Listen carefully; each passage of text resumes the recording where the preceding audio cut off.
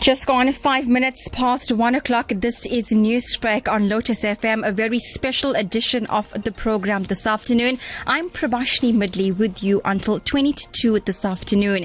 Coming up on the program, Luyanda Botha sentenced to 3 life terms in the Cape Town High Court for the murder and rape of Uyinene Mnyatyana.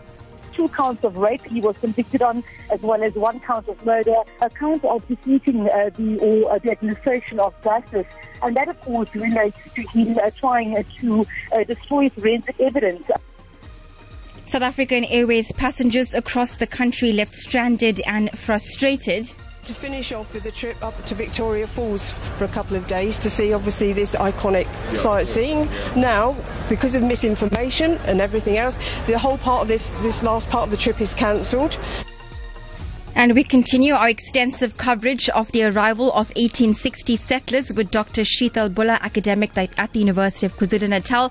All that coming up and more in the program between now and 22 this afternoon. For now, though, here's Tashla Naidu with your sport headlines. Thando Mahlangu has won South Africa's 2nd gold medal at the World Para-Athletics Championships in Dubai. Federer outclasses Djokovic while Natal is short of year-end number 1. And the Mzansi Super League brings the heat back to Durban. Stay tuned for the full report. Celebrating 159 years since the arrival of Indians in South Africa. Tomorrow, the 16th of November 2019, will mark 159 years since the arrival of Indian indentured labourers to South Africa. In 1860, the first Indian ship, the SS Truro, arrived in the then port of Natal, bringing along thousands of Indians from the subcontinent. In commemorating this landmark anniversary, Newsbreak has so far this month paid tribute to fallen heroes by telling their remarkable stories. We continue that discussion today with special guests joining us live in studio this afternoon. That's Dr. Sheetal Bhoola, academic at the University of KwaZulu-Natal with specialisation in Sociology and Anthropology. She's also, interestingly enough, a finalist in the Women of the Stature Award 2019 in the education sector. Good afternoon, Dr. Bhoola. Thanks for your time. Thank you so much for having me. Dr. Bhoola, before we head to our top stories for the day, let's just go back 159 years ago. What do we understand as some of the main reasons as to why our ancestors left the Indian subcontinent for South Africa? Well, firstly, we cannot forget, and it's a very sore point going back historically, our ancestors were lured and misconstrued into believing that they're coming to greener pastures on this side of the world. The white gold, the sugar plantations, everything was put across to them very appealing. And of course, they thought they're going to live a better life on this end. They're going to have better livelihoods. Their families are going to have better livelihoods. They're going to have better quality of life. So arriving here, and in terms of what they were met with upon arrival and what they were promised, was completely different from one another. Dr. Sheetal Bhoola is here. She's an academic at the University of KwaZulu-Natal, just 1 day ahead of the 159th anniversary. We've got lots to talk about. She will be in studio until about 22 this afternoon. Right now, let's focus on some of the struggles that they faced at the time, and how were these struggles and challenges actually overcome? Well, I think number one, the challenges were numerous. If we go just back to basics in terms of putting bread on the table, economics, and you've got your social and psychological dimensions as well. I mean, the whole feeling of displacement, taken out of your homeland, your home country, forced into an area where you've obviously now got to make shift. And in coupled with all of that as well, what we can admire and really look back and say, wow, is that the strong values of community building, the network, the camaraderie that actually developed from this hardships of scenarios. Indeed.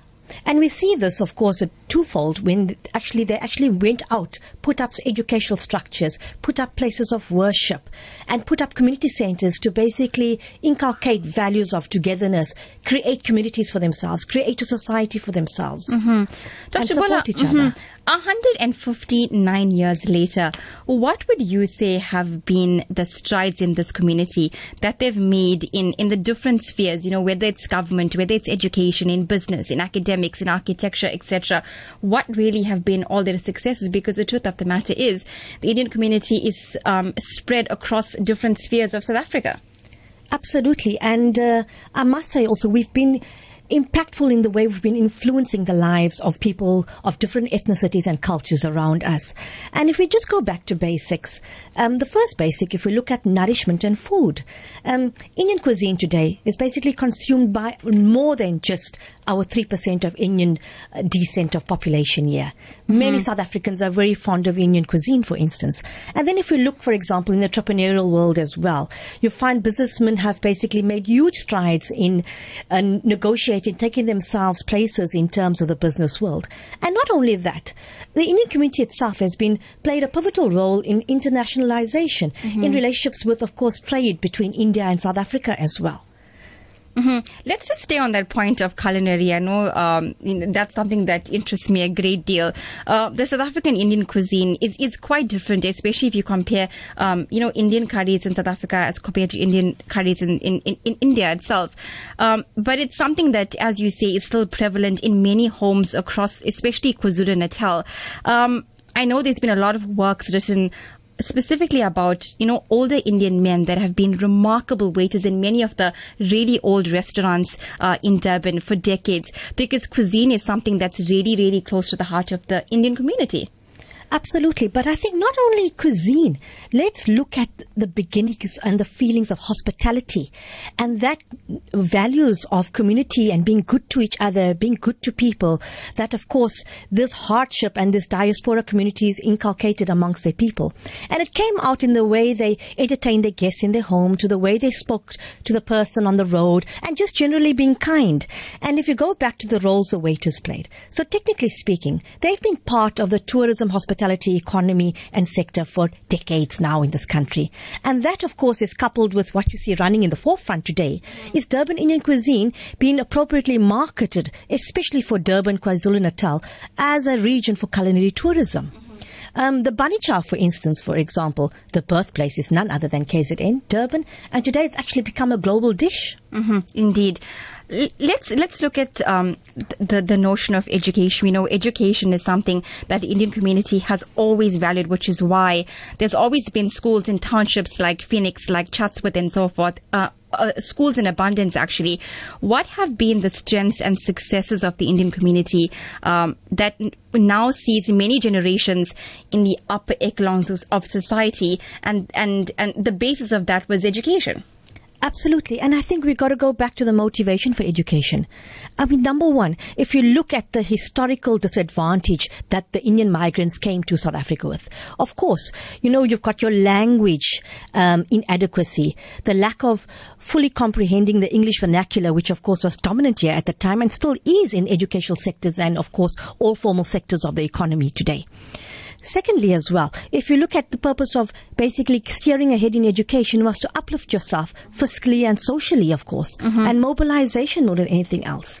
And having a better understanding of your world, your surroundings, your communities, of course, would then lead to a better education system, understanding and having educational values, and of course, understanding people around you and building communities. This is Newsbreak on Lotus FM. We're joined in studio by a very special guest this afternoon, Dr. Sheetal Bhoola, who's an academic at UKZN, whose specialisation is in sociology and anthropology. You can send us questions or your comments on the 1860 settlers. Of course, tomorrow is the 159th anniversary of their arrival in Natal. Those comments can be sent to 071-613-7803. One comment already coming through from Louis Pillay. He says, "Hi Prabashini. Yes, my great-grandfather, the late Kolapan Raman, who was 25, and my great-grandmother, late Palyam Raman, who was 20, and my grandmother, Nagabu Raman, who was 21, I think, left Madras in the year 1895 in a ship called the Pongolo. They are from the Royal Raman family." Very, very interesting indeed, Louis. Lots of stories coming through on the WhatsApp chat. We will get back to that line. Sheetal is our guest joining us in studio today. Sheetal, would you say there's still a sense of camaraderie, as you were speaking about earlier, that still prevails within Natal and within the Indian community that's now spread across South Africa? I think the camaraderie, one of the benefits of the camaraderie, I think, was, of course, the displacement, the feelings of being isolated from relatives back home in India. And then, of course, adopting your neighbors and creating kinship amongst those around you. I know, for instances, for example, families that have had no blood relationships with certain people, but because they shared a certain lineage of descent of coming from a particular same village or area in India, that then became a common denominator amongst them, and they regarded each other as family. Today, I think, during the apartheid era as well, the Group Areas Act also inculcated community feelings, community values, a sense of demarcation and a sense of identity and belonging. You belong to the community and you belong to that particular ethnic grouping, in addition to belonging to the vicinity of where you live. Post-apartheid, I think that's a very difficult one to answer. I think individuals today have basically sustained and maintained their networks and connections that they want to out of choice. Feelings of communities have basically disintegrated by widespread, and of course it's also because of globalized factors and migration. I mean, if you look at communities today, if I look, for example, small towns in the country, you find youth today over the ages between 25 and 35 are no longer in the small outskirts of KwaZulu-Natal, the Eastern Cape, Western Cape. They've had to leave to Gauteng for, of course, to progress in their career. So migration's been, of course, an influence over there. You've got globalized ideologies, of course, which also have impacted the whole individualization culture as well, which goes against that community culture. You know, we spoke with earlier in the week Judge Navani Pillay, and she said something so interesting that actually still remained with me. She said that when her ancestors came to Natal, they brought with them a copy of the Bhagavad Gita. What which really speaks to your heart, actually. So what I'm trying to ask you is, how has the culture of the Indian community remained? If we look at the traditions, the practices, the customs that our ancestors actually brought with them, is it something that has still remained 159 years later? I think the answer is not. And I think firstly, we must never confuse religious practices with cultural practices. They are two different entities. Firstly, I think religious practices now have become a choice of individuals, a choice of people as well. Cultural practices, a lot of them have been traditional, have been heritage.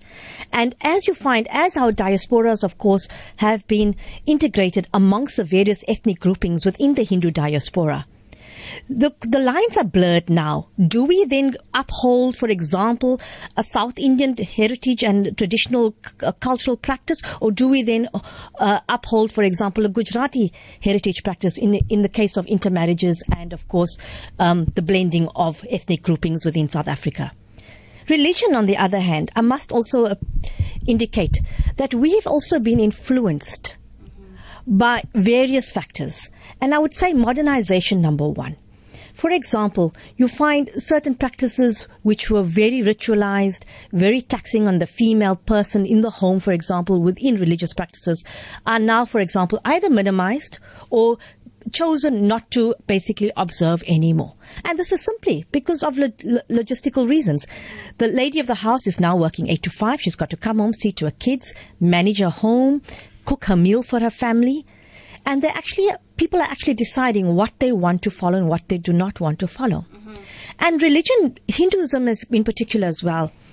The way, if you look at all the subgroups, if you look at all the sub-denominational groups within the country, for example, if you've got your Arya Samaj followers, then you've got your Sanatan Dharma way of life, you've got your divine life, you've got your Radha Krishna, you've got Swaminarayan, and you name it. They are all inculcating very similar values. But each of them are basically showing Hindus of this country a particular road and a lifestyle that you can then select and say, hey, you know what? This life way of this particular religious sect is going to suit my lifestyle. So I think things have modified, and it's also got to do a lot with the socio-economic influences as well as globalization and migration. Indeed. Let's just go very quickly to our WhatsApp line. The number is 071-613-7803. Another message coming through from Shanti Pillay in Eskom. She says, hi to the team. I'm so proud of my Indian culture. History has taught us of the struggles and hardships our forefathers endured. We all have a sense of pride with our lineage teaching us culture, religion, and even a strong connection to India. And I pay honor and tribute to our forefathers who paved the way for our freedom with their blood and tears, giving us this beautiful peaceful life. I'm a proud Indian. That message coming through from Shanti Pillay in Eskom. So lots of messages coming through. Keep them coming. We'll try and get through as much as we possibly can. We've just got a few more minutes before we end the show. We're speaking to Dr. Sheetal Bhoola, who's an academic at the University of KwaZulu-Natal.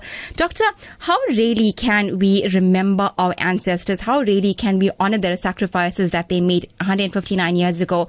We know that they endured a lot at the hands of their employers at the time. I think we've got to look back and we've got to look upon it as the fact that they have set benchmarks of work ethos. We've got to appreciate the history. There's a very strong work ethos that came with Indian migrants. We all know, for example, if we look at the Indian uncles that were waiters, people of those times were prepared to do absolutely anything. They did menial tasks. They were janitors, cleaners, what have you. Indeed. People worked 2 and 3 jobs. So how to actually pay respects? Let's not forget where the heritage began, how the migrants lived, where our forefathers started off, and have a general appreciation for the values and the work ethics that they've instilled in us in generations to come. And more importantly as well, if they had to just come here, not consider future generations, and basically go ahead, just work, and then of course a lot of them, as you know, have left the country again, went back to India and continued. But they had the foresight to actually put up structures to keep communities and our Indian people together, functional within a cultural setting, within an educational setting for decades. Indeed.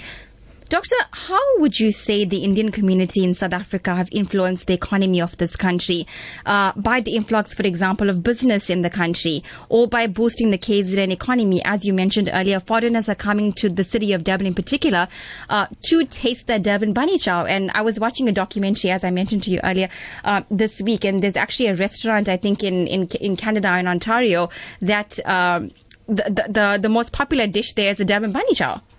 Absolutely. Now you see, Durban Indian cuisine has been in the forerunning of actually a marketing tool for Durban, South Africa. And of course, why not? So huge contribution there to the hospitality and tourism sector. And, you know, running parallel to that, we can look at the spice route as well here in Durban as well.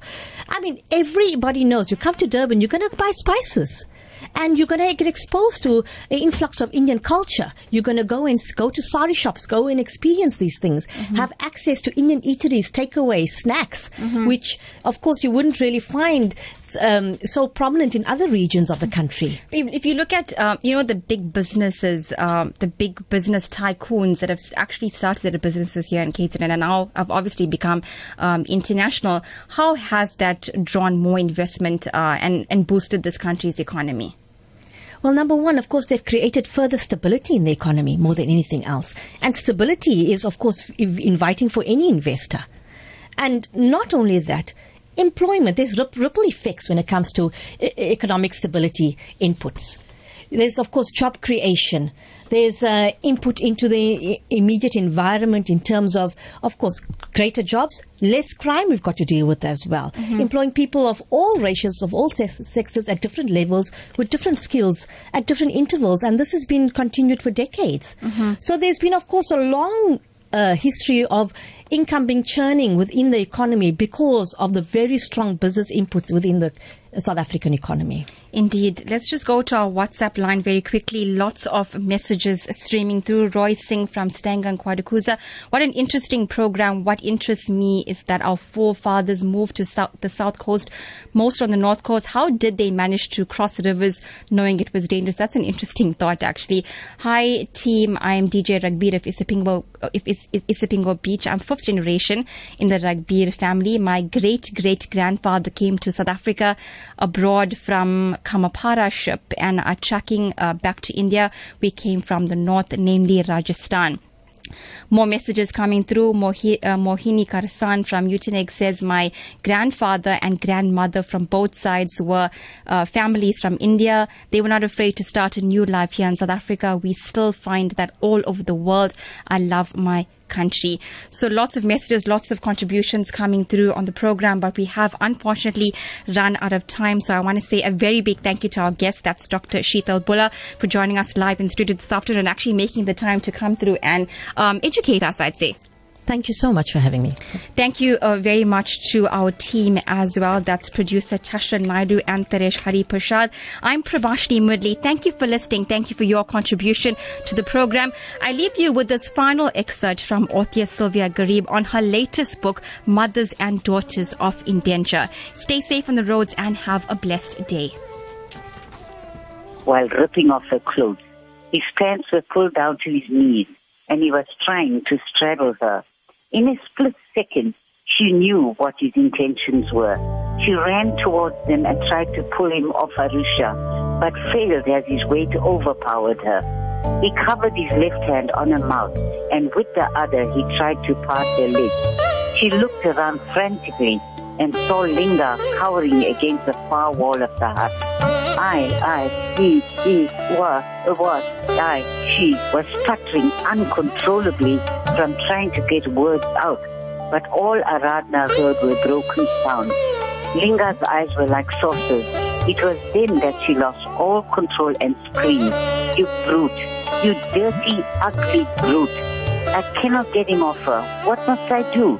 She looked around helplessly and then spotted the sugarcane knife on the floor and brought it down forcefully and repeatedly on his upper torso and jugular vein. The shaking, wriggling, groaning and disbelief in his eyes stopped suddenly as he succumbed to his injuries and lay dead.